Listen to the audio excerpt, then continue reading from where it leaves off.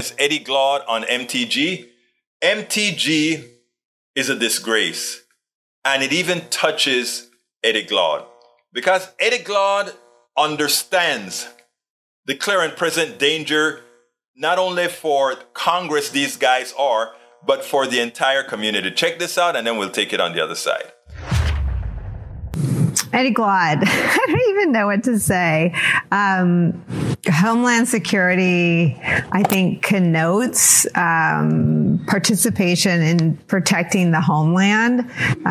The list that I ran off of things she's associated herself with, these aren't the results of investigative journalism. This was a glance at her Twitter feed, questioning school shootings, calling Charlottesville an inside job, promoting conspiracies, talking about executing Democrats.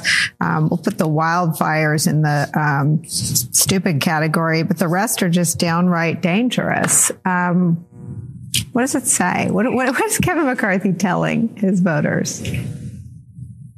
That he will reward this kind of nonsense. And remember what she said about January 6th, that she would organize it, they would have came, they won, they would be successful, and they would have came with guns or something like that.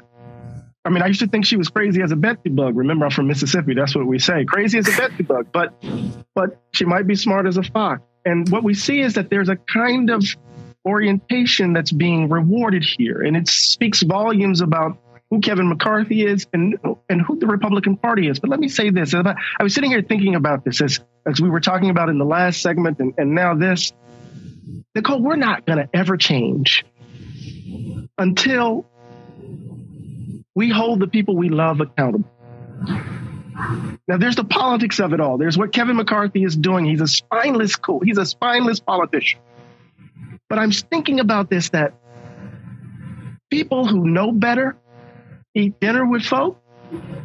They love them dearly, and they know they hold these noxious views. They know they're out there doing this stuff, and they're not doing anything. They're not saying anything because they love them. And it seems to me until we get at that level of the intimate nature of this, I don't know how we resolve it. Does that make sense? Or am I being unnecessarily moral here? No, look, I mean, I think you and Garrett are making a similar point, right? I mean, to Garrett's point, they were reelected after being kicked off their committees. To your point, until this is an issue in the community, at the firehouse, at the 4th of July parade, at the dinner table, with their immediate family, we might not be able to affect any change at all. Right, Eddie? Absolutely. It seems to me. It's those moments when people who are not committed to this kind of ideological nonsense, but who stand by and stand by silently because they love the folk, because they're part of their neighborhood. And it seems to me it's that component. The 75 million who voted for Donald Trump, fine. The third of that number that are committed to violence, okay. But I'm thinking about all of those folk who circle around this, who aren't willing to come out and say, damn it, enough is enough. Because they love folk and they're willing, and the price of the love is the silence. And it has been the case, Nicole, since the founding of the country. I know that's too abstract, but I'm trying to get at something here, but I don't know. I love how Eddie decomposes all this stuff. Sorry about that. I missed that a little bit. Eddie knows how to decompose all of this, and it is sad. It is sad, but we'll get it taken care of. He mentioned about us not speaking frankly to folk because we love them. The one thing I kind of explained to one of our callers today is we have to, irrespective of loving somebody, caring about somebody, we have to learn how to speak to them frankly, respectfully, civilly, to get to them. I know it's hard to do.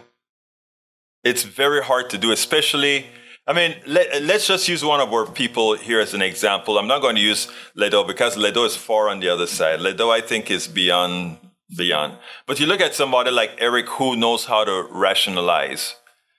And but you also see the internal fight in our brother's mind that it is so difficult to give up on what's patently a lie.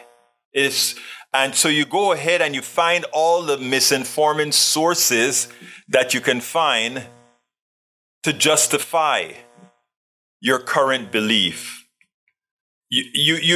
Somebody has really gotten, you're wrong, but you can hold on a bit longer because there is corroborating information out there that will lie to you, that will misinform you, that will disinform you. And then give you that rationale to say you're right. Welcome aboard, Bo Licks. Welcome aboard. So, and Deborah Moyers is in the house as well. Welcome, Deborah. So, like I told them on the program, you just have to keep steady, keep moving forward, and keep telling the truth. That's all you can do. Keep telling the truth. We spend a lot of time deconstructing the news, trying to parse it into a form that everybody can understand. We try to find those little nitpicks where it flies above the fray, etc. If you really like these videos that we do, I want to ask a big favor. Please go ahead, number 1, subscribe to our channel, and number 2, please join if you can. Thank you so kindly for watching. Keep watching. Please remember to share. We must populate the entire internet with our progressive message, a message that we know is what most Americans say that they want. So help us, please join.